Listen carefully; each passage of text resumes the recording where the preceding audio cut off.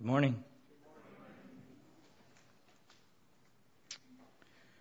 I have my own announcement. I'll make this announcement again next Sunday. What we want to try to do this Thanksgiving holiday is we want to provide for those who are in need a Thanksgiving basket that includes a turkey and the fixings that go, an uncooked turkey. I just want to make that clear.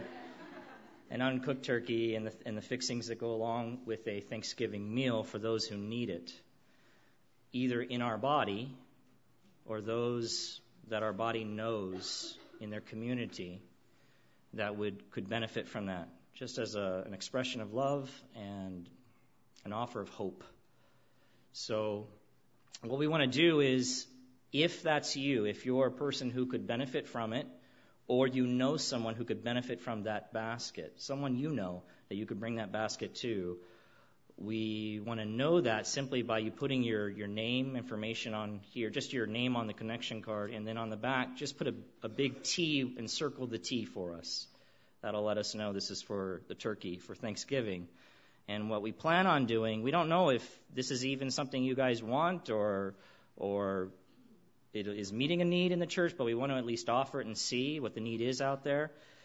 And if you fill those out, then we're going to take them, and Lord willing, we'll be able to put these baskets together next Sunday and then have you come pick them up on Monday. And we'll give you the details about that. So be thinking about that. Maybe you don't need a basket, and that's great. That's wonderful. But maybe you know someone, a neighbor or someone in your community that's really hurting. A lot of people are still struggling in this economy. And maybe this would be a good way for you to just show some love, express some real love to them during this Thanksgiving season. Also, next week will be our Thanksgiving service, so don't miss it. It'll be a different service, like we've done before, where we have testimonies, people giving thanks to God for His blessings and His grace in their life. So if there's any questions about that, just please ask me. But this Sunday and next Sunday, if you have any interest in that, please let us know by putting a T on the connection card and turning it in to us, okay? Let me open with a word of prayer this morning. Father God, I thank you for gathering your people here. They're not just here. They're in many places this morning around this country and even in the world as they gather together to worship you, Father. You alone are worthy of our worship. And we do that in one way by coming before your word and bowing our hearts and our minds before it and letting it have its way with us. Being encouraged by it, being instructed by it, being exhorted by it, even being rebuked by it. And Father, we desire that. We want that. For by your word, as your Spirit applies it to our hearts and our minds, we are changed. We are transformed into the people, into the men and the women and the boys and girls that you plan us to be, Father. And that is a good thing. So, Father, I pray this morning, even with all the things that come into our mind regularly and distract us during this time especially, I pray that we would just set aside and devote ourselves right now to your word. In Jesus' name, amen. This morning we are in 1 John chapter 4, looking at verses 13 through 19. And so if you have an outline or a bulletin, you have an outline. Inside of that bulletin, you'll see the title of today's message is The Assurance of Reciprocal Abiding. Reciprocal abiding. I'll use that word several times. It's a big word, hard to kind of say, but it simply means that it's something that's shared by both sides. Something that's shared by both sides. Another word might be mutual. Mutual abiding. An abiding that is shared by both sides. If you don't have a Bible, just grab one of those blue Bibles. If you flip open to page 1023, that'll bring you to our text this morning in 1 John. On my right hand, I have a ring that my wife gave me, and if you looked at it, it would probably seem nonsensical to you because it has a bunch of dots and lines on it, but it's Hebrew. It's Hebrew writing, and it's from the Song of Solomon, chapter 6, verse 3. There what is written is these words, I am my beloved's, and my beloved is mine.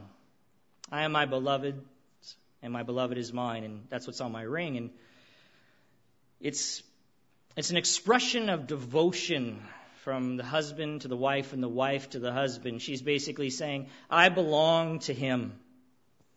I belong to him, and he belongs to me. It's really beautiful. I wear it on my hand because it reminds me of the relationship my wife and I have by the grace of God. But it made me think about, when I was reading this passage, it made me think about that because the wording here that John uses reminds me of this type of relationship, only not with another person, but instead with God. With God. This idea that I belong to God and God belongs to me. He is mine and I am His. I mean, that is some beautiful language to be thinking on. So this morning, as we read through the text, think about that. I am my beloved's and my beloved is mine. I am God's. If you are a Christian today, I am God's. I belong to Him. And incredibly, beloved, He belongs to me. He belongs to me. So as we read the text, think through that. Let that meditate on that as we read through it. 1 John chapter 4, follow along, verse 13. The writer says, "By this we know that we abide in Him and He in us, because He has given us of His Spirit. And we have seen and testified that the Father has sent His Son to be the Savior of the world. Whoever confesses that Jesus is the Son of God, God abides in Him and He in God. So we have come to know and to believe the love that God has for us. God is love, and whoever abides in love abides in God, and God abides in him. By this is love perfected with us, so that we may have confidence for the day of judgment. Because as He is also are we in this world. There is no fear in love, but perfect love casts out fear. For fear has to do with punishment, and whoever fears has not been perfected in love. We love because He first loved us." This morning in your outline you'll see, and we're not going to look at every particular verse in this section, we're going to kind of do an overview here, but you're going to see three truths. We'll consider three truths related to our assurance, our certainty that we abide in God and God abides in us. This is that reciprocal abiding, that mutual relationship. And we're going to look at those three truths so that we might simply be encouraged by them. The first one is the grounds for our assurance. The second one is the gains from our assurance. And the third one is very simple. It's God's love and our assurance. Now, look back, if you're in your Bibles, look back at the beginning of this chapter. Look at chapter 4 at the beginning, verse 1. John there writes this exhortation to his readers. We've already covered this passage. He wrote this, "Beloved, do not believe every spirit." Do not believe every spirit. There were some people, I'm just doing this by way of review, there were some people at the time professing to be of God, but denying or distorting the truth about Jesus Christ and attempting to lead John's readers, his Christian readers, astray.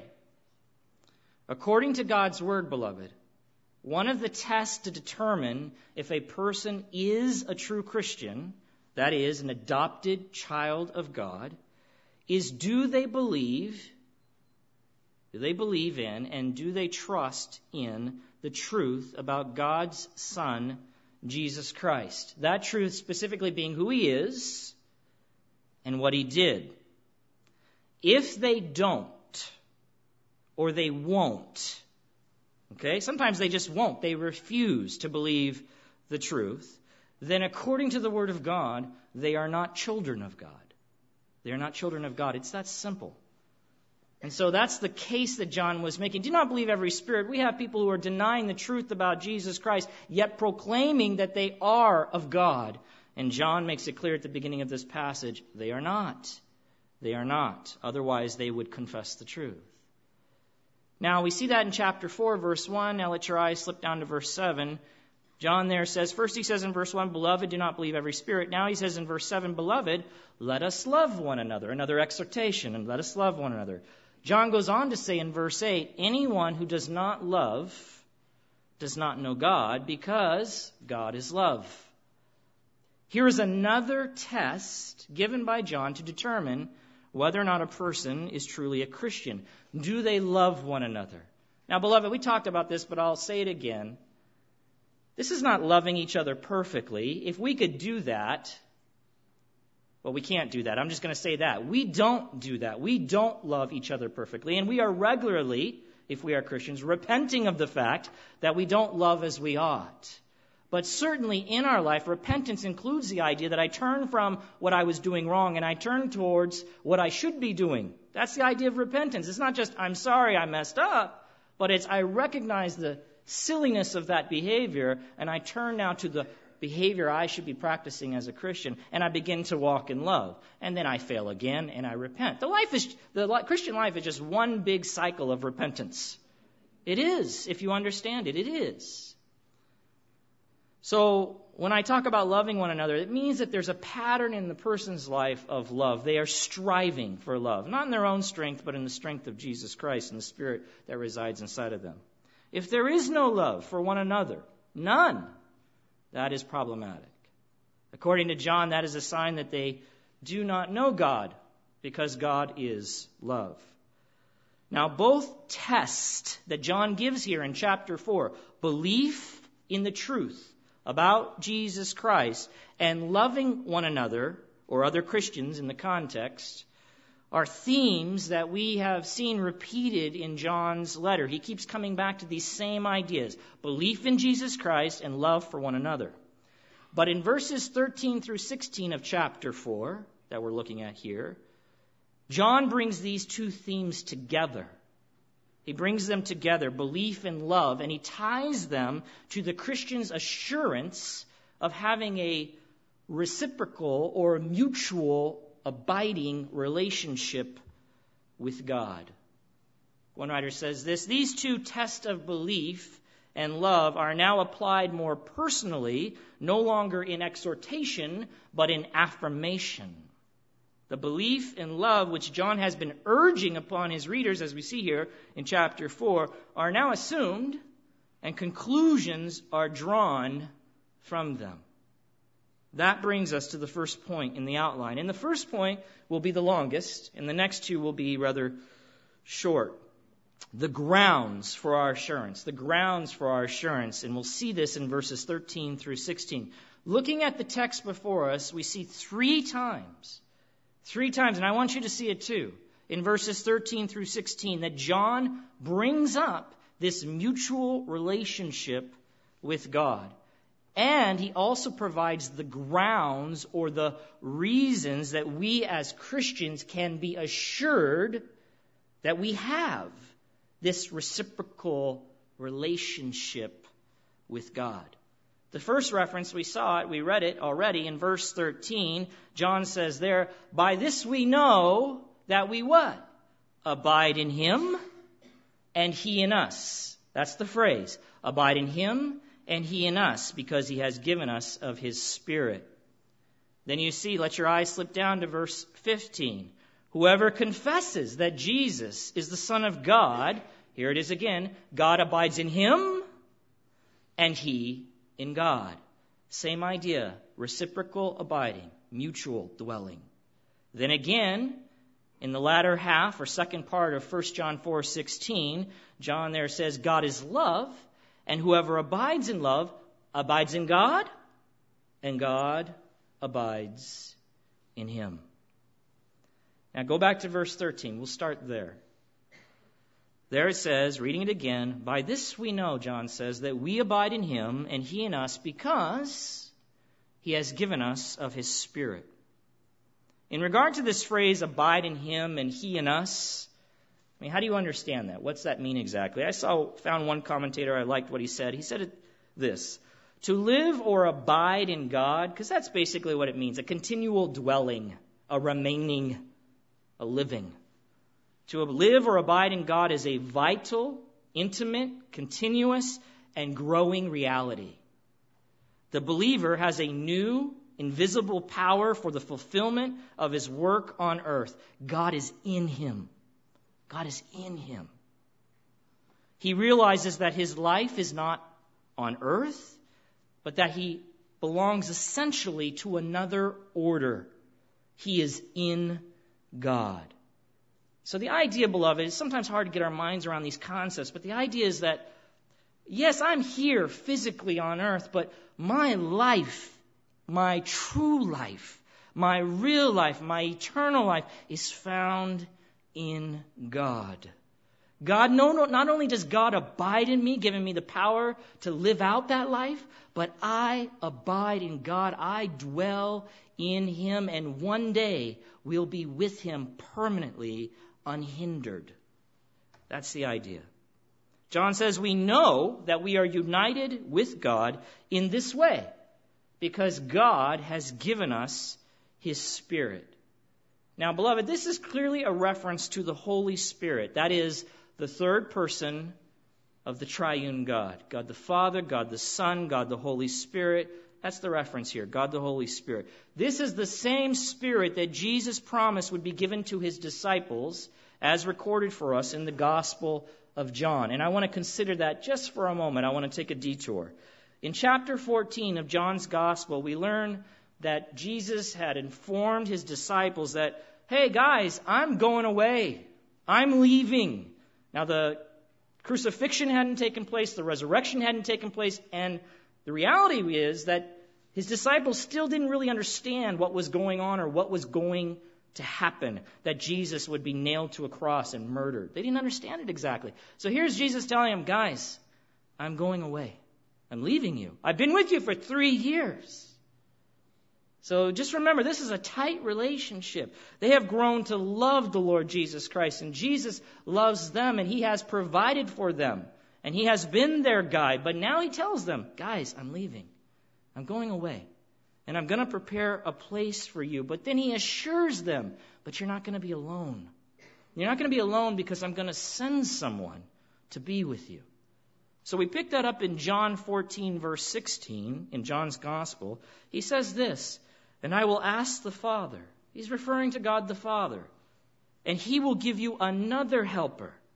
I've been a helper to you. He's going to give you another helper to be with you forever. I've got to go away. I'm going to prepare a place for you. I'm going to bring you to myself. I've got to go. But don't be alarmed. I'm sending you another helper. He'll be with you forever, even the Spirit of truth. Remember that phrase. It's important. The Spirit of truth. That's how the Holy Spirit is referred to, the Spirit of truth. He says, whom the world cannot receive. When we talk about the world, He means those who are unbelieving, those who are Christ rejectors. They can't receive this helper. You will receive this helper. He says, because it neither sees Him or knows Him. You know Him. For He dwells with you, and He will be in you. Now that, we probably just read right past that, don't think much about it, but that's amazing, because He says, I'm going to send this helper. He's with you now, but He will be in you. He will dwell in you. He will live in you. The promise of the Holy Spirit. We know it's the Holy Spirit because just a few verses down, John chapter 14, verse 26, there Jesus says, but the Helper, the Holy Spirit, whom the Father will send in my name, He will teach you all things. What kind of things do you think He will teach? True things. He's the Spirit of truth. Things about Jesus Christ. And He will bring to your remembrance all that I have said to you.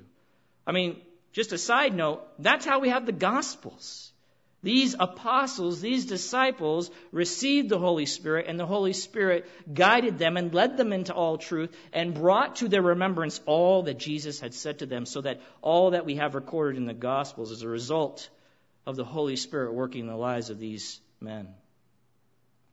The Holy Spirit promised by Jesus in John's Gospel is the same Spirit, beloved, that John refers to in 1 John chapter 4, verse 13. Okay? So now back to 1 John. John based his assurance of being united to God on the belief that he had been given the Spirit of God. That's what the text says. He bases his assurance that he's united to God, that God abides in him and he in God, based on the fact that he has the Spirit of God. So here's a question. How exactly does one know with a measure of certainty that they actually possess the Spirit of God? How do they know that with a measure of certainty? Is there any objective proof. And when I say objective proof, it means anybody can look at it and they can say, yes, that is the evidence that determines whether or not the Spirit of God lives in you. Is there any objective proof that can give us the important assurance that we need that the Spirit of God lives in us, and as a result, we have actually then been united with God in this reciprocal relationship, in this mutual abiding, that He really is ours and we really are His? Well, there is. There is objective evidence that we see here in 1 John. Before we look at it, this is not the first time in John's letter here where he refers to us, Christians, being given the Spirit of God. Look at it with me. You'll see earlier in 1 John chapter 3, it's just the previous chapter, at the end of verse 24, John writes this, "And by this we know that He abides in us," and here he says it again, the same phrase, "by the Spirit whom He has given us." By the Spirit whom He has given us. Now, it's important here to consider the context in which that statement, the Spirit whom He has given us, was made. So we need to just back up a little bit in verse 23. I'm going to show you something. I'll show you connection here in John's thinking and writing and logic. 1 John chapter 3, verse 23, he writes this, "And this is His commandment, that we believe," one, believe in the name of the Son, Jesus Christ, and two, love one another. That's it. That we believe in the name of the Son, Jesus Christ, and, connected, love one another just as He has commanded us. Then he says in verse 24, "Whoever keeps His commandments abides in God, and God in him. And by this we know that He abides in us, by the Spirit whom He has given us." The statement here in chapter 3 about the Spirit being given to us is made by John in the context of our belief in Jesus Christ and our loving one another, just like it is in chapter 4. So is there a connection between the Spirit that abides in us and belief in Jesus Christ and loving one another? Well, I am fully convinced there is, that is what's going on, and that is the connection that John is making. And I believe the connection is this specifically. It is only, hear me, it is only by the Spirit of God, the Holy Spirit, that anyone comes to believe and embrace the truth about Jesus Christ. For He is the Spirit of truth. John 14:17, John 16:13. And He guides the people into all truth and reveals the truth about Jesus the Christ. And it is only by the Spirit of God, the Holy Spirit, that you and I are able to truly, biblically, love one another as we have been commanded.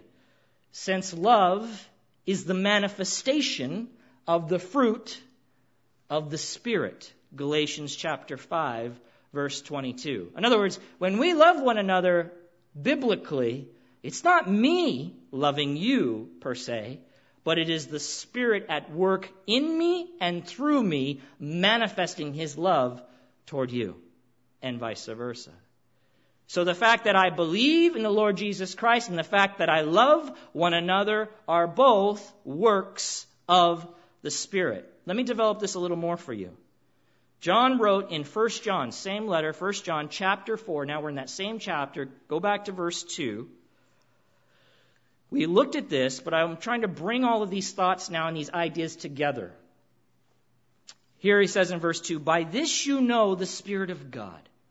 Every spirit that confesses that Jesus Christ has come in the flesh is from God."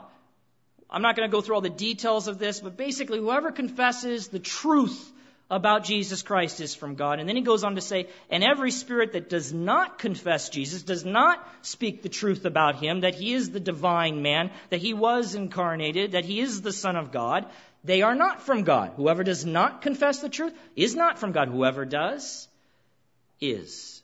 John is basically saying that the proof that someone possesses the Spirit of God and therefore is speaking according to the Spirit of God, in part, is their accurate confession regarding the Son of God, Jesus Christ. Okay, do you understand? That is the proof that the Spirit of God abides in them. Their accurate confession regarding the Son of God, Jesus Christ. Now let me add something here. The word confession, okay, it implies more than just words. It's more than just words, but the idea also includes faith, belief, and trust. Faith, belief, and trust. In other words, confession should be understood as more than just a statement that you make, but rather it is a statement based on your belief and your trust. Okay? Based on your belief or your trust and your trust. Think of it this way. It is conviction verbalized. It is conviction in your heart and in your mind verbalized or said or spoken. Confession. One writer says it this way: the idea of confession includes acceptance of the reality of what is being confessed. Okay, so when someone confesses Jesus Lord, when we see that terminology, it just doesn't mean they say Jesus is Lord, but they are accepting the reality of the statement that they just spoke. They are trusting in it. They are putting their belief in it. It is their belief, therefore they're confessing that belief. Now, the Apostle Paul, just to show you, just to drive this home a little bit more, what I'm trying to get at, the Apostle Paul makes a very similar statement to John's statement in 1 Corinthians 12:3. Maybe you've read it and wondered about it, but there he says, in the latter half, he says, no one can say, that's a little more than so he says here, no one can say, look at the bottom there, Jesus is Lord, except by the Holy Spirit. Listen to me. This is what Paul says. No one can say, Jesus, so no exceptions. No one can say Jesus is Lord except by the Holy Spirit. Now listen, if I tell someone to repeat the phrase, Jesus is Lord, like a 4-year-old, and they say it, is that then proof that they possess the Holy Spirit? No, beloved. I'm going to answer it for you. No. That's not what Paul is saying. That's not what he's talking about. That's not what's being implied. That's not the idea. Paul is communicating that a person will not truly recognize, embrace, and confess Jesus as Lord except by the Holy Spirit. They will not acknowledge Him in their hearts and therefore confess it with their mouth that Jesus Christ is truly who He says He is, the Son of God, the divine man, Lord and King and ruler and reigner, unless the Holy Spirit is at work inside of them. It is the Holy Spirit that brings a person to that conviction that they confess. Okay? That's what's being said. It is only by the Spirit of God that any such confession of faith can be made. You know why? Because in this unsaved world, beloved, the entire truth, we see this in Scripture, the entire truth about Jesus is rather ridiculous to them. It is ridiculous to them. The Apostle Paul says in Corinthians, he says this, you may know it, you may have heard it, 1 Corinthians 1:18, he says, for the word of the cross is foolishness. It is folly. It is ridiculous to those who are perishing. But to those who are being saved, to Christians, it is the power of God. It is the power of God. The word of the cross, beloved, that phrase, that's the gospel. It is the message about Jesus Christ, who He really is and what He really did, which includes His shameful crucifixion. That's right. The Son of God was crucified, was shamefully crucified, was hung there, naked, to die. And it also includes His glorious, supernatural resurrection. That's the message of the cross. It's included in that this one who died got back up. He didn't resuscitate. He didn't just come back. He didn't just, go down for a little while, pass out, and come back. He was dead 3 days in the tomb, and He resurrected to newness of life.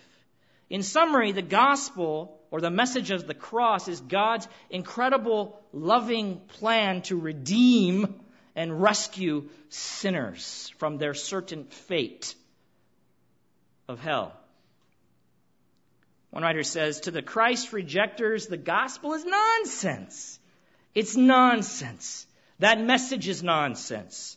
But to those who believe, to believers, it is powerful wisdom. And listen, if we believe the gospel, because I never assume for a second that everyone who sits in a chair in here actually subscribes to, acknowledges, embraces, believes, trusts in the gospel, the message of the cross. That would be silly for me to think that. I am certain there are some of you who don't. Not really. You might acknowledge something about that as a historical fact, but you have not embraced it. You don't really confess it. You don't really believe it. You don't really trust. If you did, you would live certainly differently, because what you're confessing is He is Lord. Not just Lord out there, but Lord of you. Lord of you. But if we believe the gospel, it is not because we are smarter or more intelligent than those who don't. Have you ever thought about that? Why do I believe the gospel? And why doesn't my neighbor believe it? Why do I believe it? We both have the same facts before us. We both have access to the same information. Why does Jeremy believe the gospel? And why doesn't my neighbor believe it? Why do they refuse? Do you think that it's because I'm smarter? I get it and they don't. They're just dumb. Beloved, that's not the case. That is not the case. One person does not believe the gospel, embrace the gospel, confess the gospel because they somehow are smarter. Imagine if that was the case. Then I would have a reason to boast when I stand before God in heaven. Well, look at them. They were just ignorant. They were just dumb. They were just stupid. Look how wise I am. Look how smart I am because I believed it. That is not the case, beloved. There are many smart people who reject the gospel of Jesus Christ. And there are many not so smart on this level of intelligence, how I'm going to define that. Maybe their IQ is lower, who do, and then vice versa. That has nothing to do with it. That's why Paul says in 1 Corinthians 1, verse 31, the same place in chapter 1, verse 18, where we talked about the foolishness of the cross, he says there, let the one who boasts, and he's referring to his salvation, let the one who boasts, boast in the Lord. Let the one who brags, brag in the Lord. If we confess Jesus Christ and believe the gospel, it is only, hear me, it is only because of the Spirit of God who indwells us, and no other reason. No other reason. Our salvation from start to finish is a work of God. It is Him. It is what He has done. It is what He is doing. And it is what He will do. He started it. He's continuing it. And beloved, He will finish it. It is all Him. All the glory is His. You will take no credit for your salvation when you stand before God. You will take none. You will give it all to Him.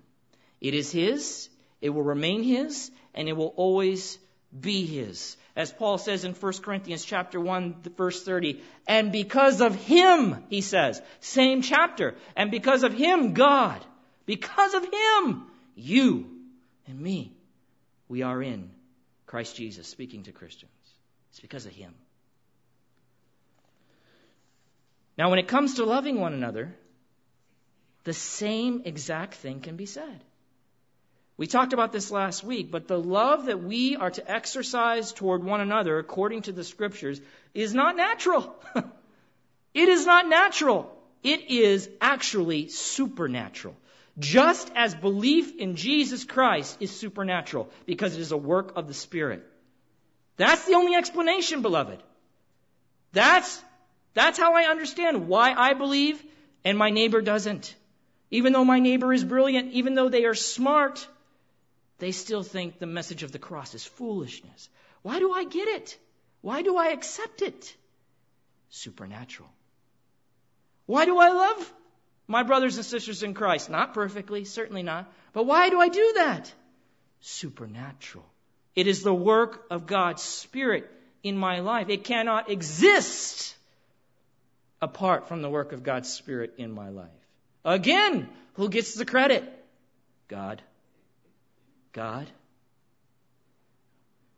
That's why he says in 1 John 4:7, we looked at this already. John says, "Beloved, let us love one another, for love is from God. And whoever loves," here's the conclusion, "they've been born of God." Whoever loves like I'm telling you to love, that is a definite sign. They've been born of God and they know Him. This doesn't mean they know about Him. They have a relationship with Him. As John will go on to explain, a reciprocal, abiding, mutual relationship. God in them and they in God. As I said last week, this love is not a virtue that's innate with us. In other words, we're not born with this ability to love as we've been commanded. Nor is it a learned behavior. We can't just watch other people do it and then try to figure it out and emulate it. This is from God. That's what the writer says. He is the originator. He is the giver of this kind of supernatural love. So now, with all of that, let me summarize what I believe is the message of verses 13 through 16 with this quote that I found very helpful. The Bible commentator says, here then is the sequence of thought that John is trying to communicate to us through verses 13 through 16. Listen, we know as Christians that we live in God and God in us, that we abide in God and God in us because He has given us of His Spirit, of His Holy Spirit. And, that's verse 13, and we know that He has given us His Spirit because we have come to confess that Jesus is the Son of God. Verse 15. And abide or dwell or live in love. Verse 16. That's the idea. That is what I believe John is communicating. One writer says it this way. Faith and love are at the same time. So faith, belief. Faith and love are at the same time fruit, something that is produced in our life, and evidence of one who is indwelt by God. It is this indwelling that makes the fruit possible. And it is only that indwelling, beloved. This is why these are solid evidences or tests that any person can lay on themselves to determine whether or not someone is truly a child of God. It is not only faith and love, the fruit of their life, they will see it in their life, but it is also the evidence in their life that they are of God, that they are born of God, that they abide in God, and that God abides and dwells and lives in them. The grounds for our assurance of being united with God, Him living in us and us living in Him, is the Holy Spirit. I'm just saying it another way. It is the Holy Spirit living in our hearts, dwelling in us, and it is that Holy Spirit that has led us to confess the truth about Jesus Christ and empowered us to live out the love of God that dwells in us. So that's the first point. That is the grounds for our assurance. The second one is the gains from our assurance. The gains from our assurance. By that I mean, what are the personal advantages that come to us by having this assurance that we have a mutual abiding relationship with God, who is love. He dwells in us and we in Him. He is ours and we are His. Look back at the text with me, 1 John chapter 4, verse 17. John says there, by this is love perfected with us. By this is love perfected with us, so that we may have confidence for the day of judgment, because as He is, so also are we in this world. I believe the phrase by this, that verse starts with in verse 17, is most naturally understood as a reference to what John just said in verse 16 about the Christian's mutual abiding with God. So let's just go back to 1 John 4:16, the last part of it, and let's read it all together. There, John says, God is love, and whoever abides in love abides in God, and God abides in him. By this is love perfected with us. So what is John saying? Because this can get a little confusing. I believe that he is saying that by us being united to God, or as I keep saying, this mutual abiding or this reciprocal relationship, by that reality, God's love then reaches its intended goal in our lives. It is made perfect, or a better translation might be made complete. It reaches its intended goal, with the result being confidence for the day of judgment. Confidence for the day of judgment. So where does this confidence come from? Where does it come from exactly? One writer says it this way: it comes from an intimate relationship of love, already established with the one who is the judge in the future day. Instead of fear, there will be an experience of boldness toward him because of solid evidence of a living, personal relationship with him. Okay? So the idea is this: knowing or being assured that God lives in us and we in him will give us this benefit: confidence in the final day of God's reckoning with this world. It is, beloved, our Spirit-produced belief in Jesus Christ and love of God and one another that assures us that we actually have a relationship grounded in love with God. That's the first one. Confidence in the day of judgment. Another advantage that comes from our assurance of a mutual relationship with God, who is love, is freedom from fear. Freedom from fear. Look back at the text, 1 John chapter 4, verse 18. John writes this. He says, "There is no fear in love, but perfect love casts out fear. For fear has to do with punishment. And whoever fears has not been perfected in love." And listen, again, it is a little difficult to understand all that John might be trying to communicate here, but some of the basic ideas. If you're a true Christian, you should not, beloved. This is not like you're doing a bad thing, but it's a thing that's hurtful to you. You should not and need not, if you're a true Christian, fear God in the sense of dreading his condemnation or wrath or punishment.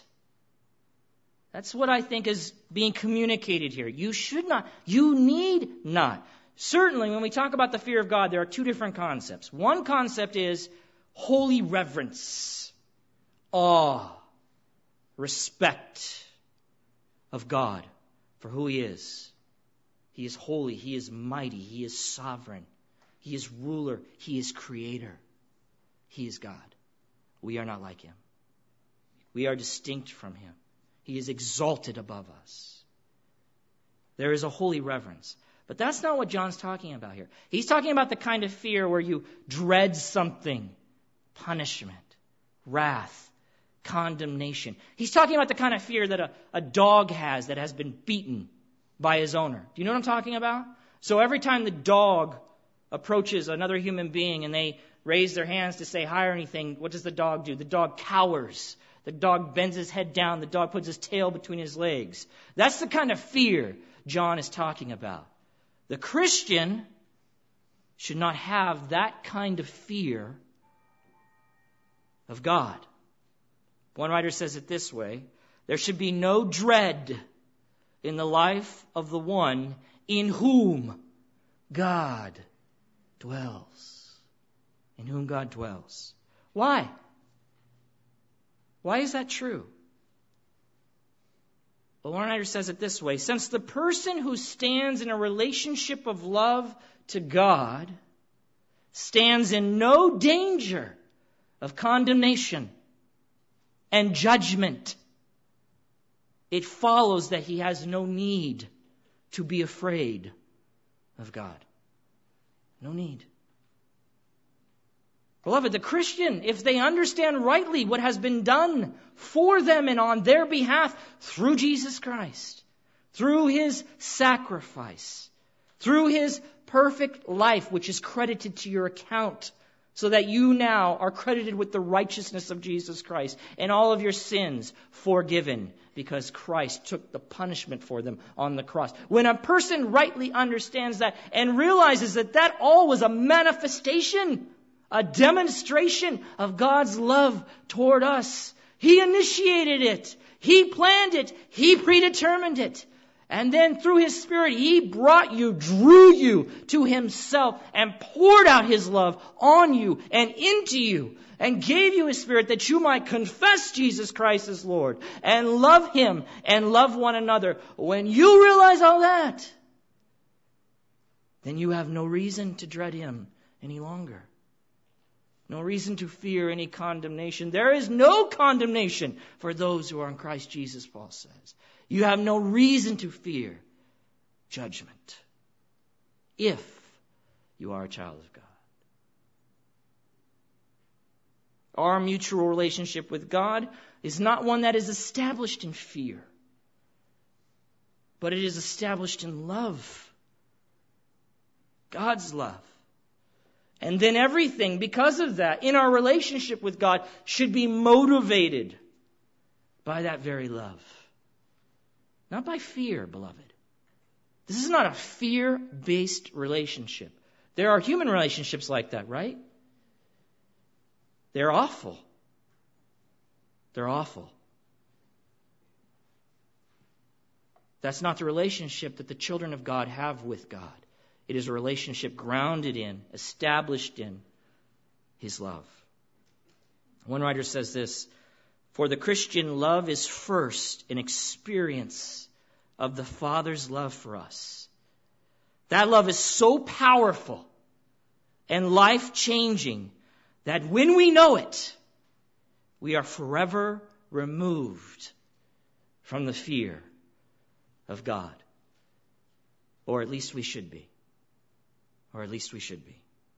If a person is afraid of God, beloved, in this way, they dread his condemnation, his judgment, his wrath, afraid that they will face his punishment at the judgment, then one writer says this, the love of God has not yet filled that person's heart and driven out all fear.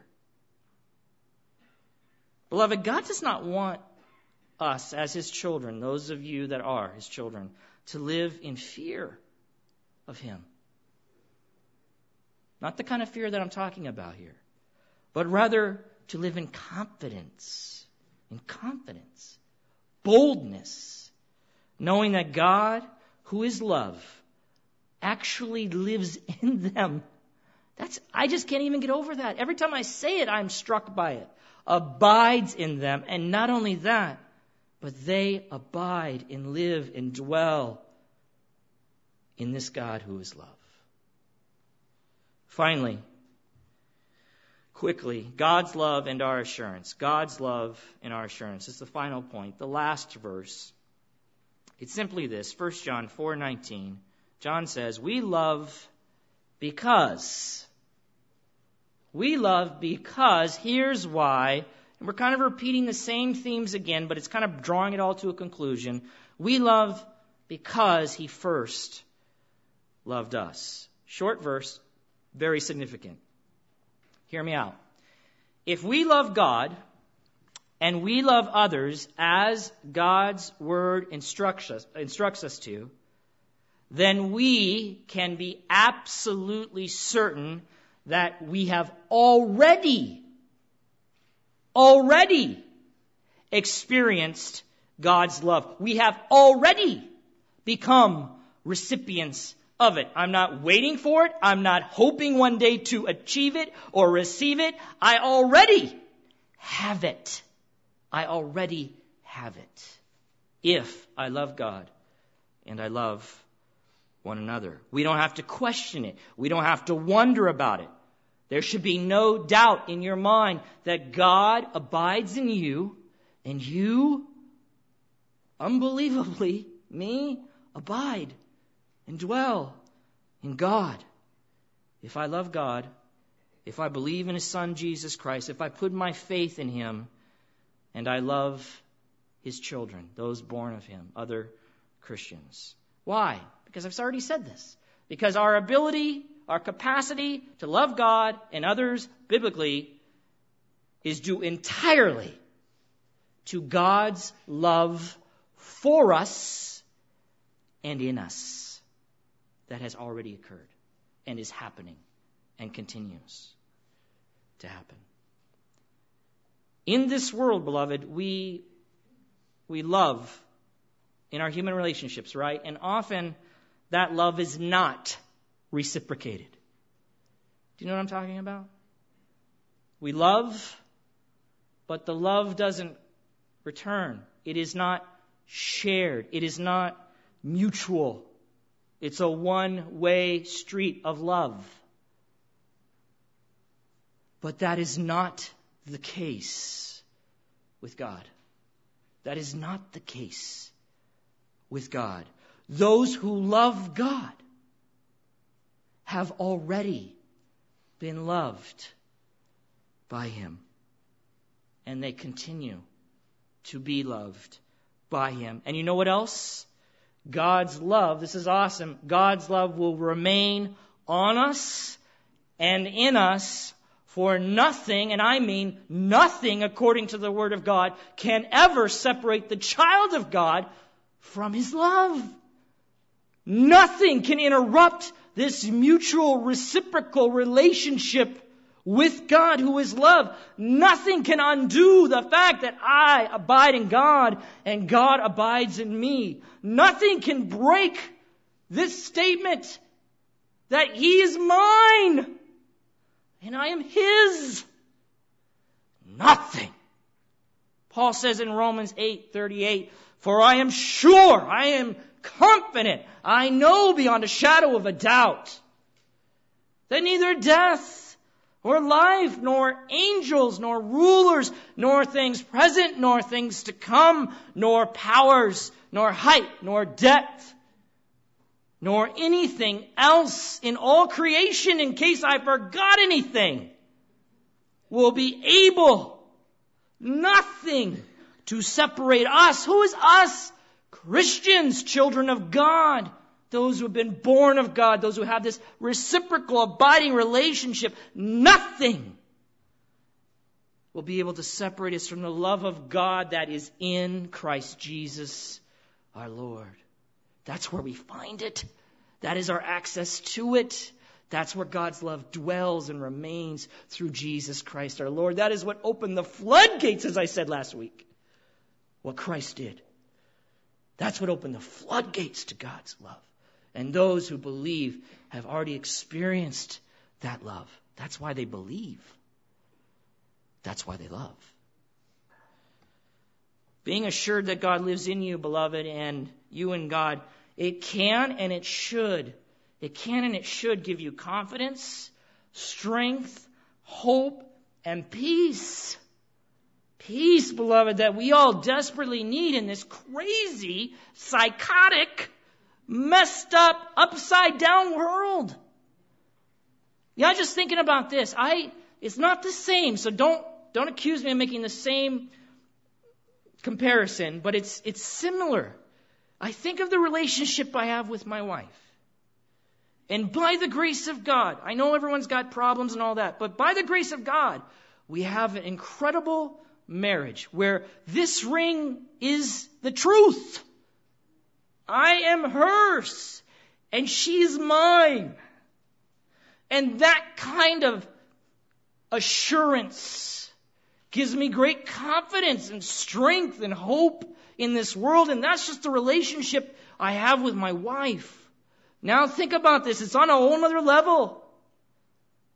But to be assured and to be reminded of the reality that I am God's and He is mine. He's mine. He is and He's mine. And nothing can change that.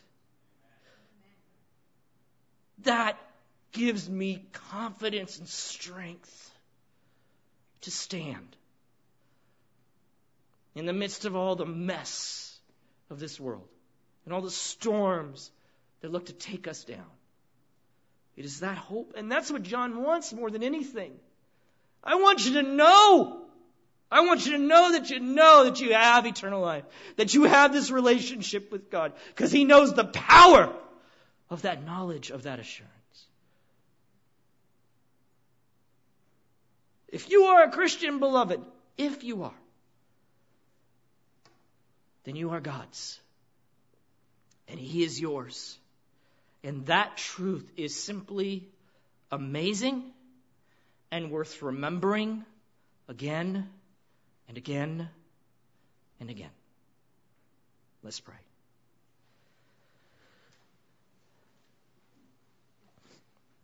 Father God,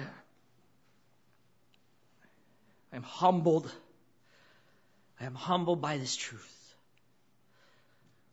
I am humbled by the fact that You extended Yourself. You reached out to sinners like me. You took the initiative and You rescued me. You loved me. You gave me Your Spirit. And by that Spirit now, You abide in me. You live in me. You dwell in me. And I in You. God, I am humbled. I am humbled. I am grateful. Father, help me in the midst of stuff. Help us. While we live in this world, we know we will have tribulation. We will have trials.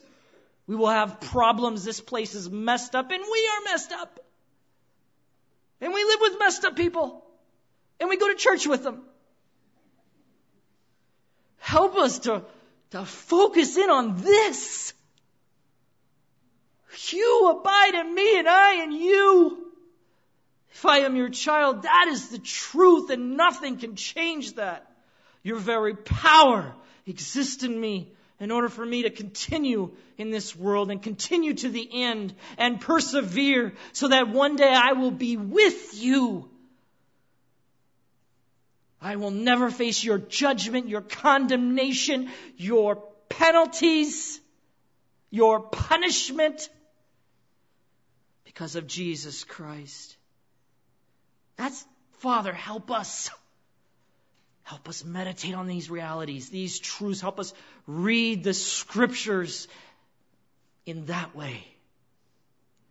But Father, I also know there are those here who are not children of God. They do not really confess Jesus Christ as Lord.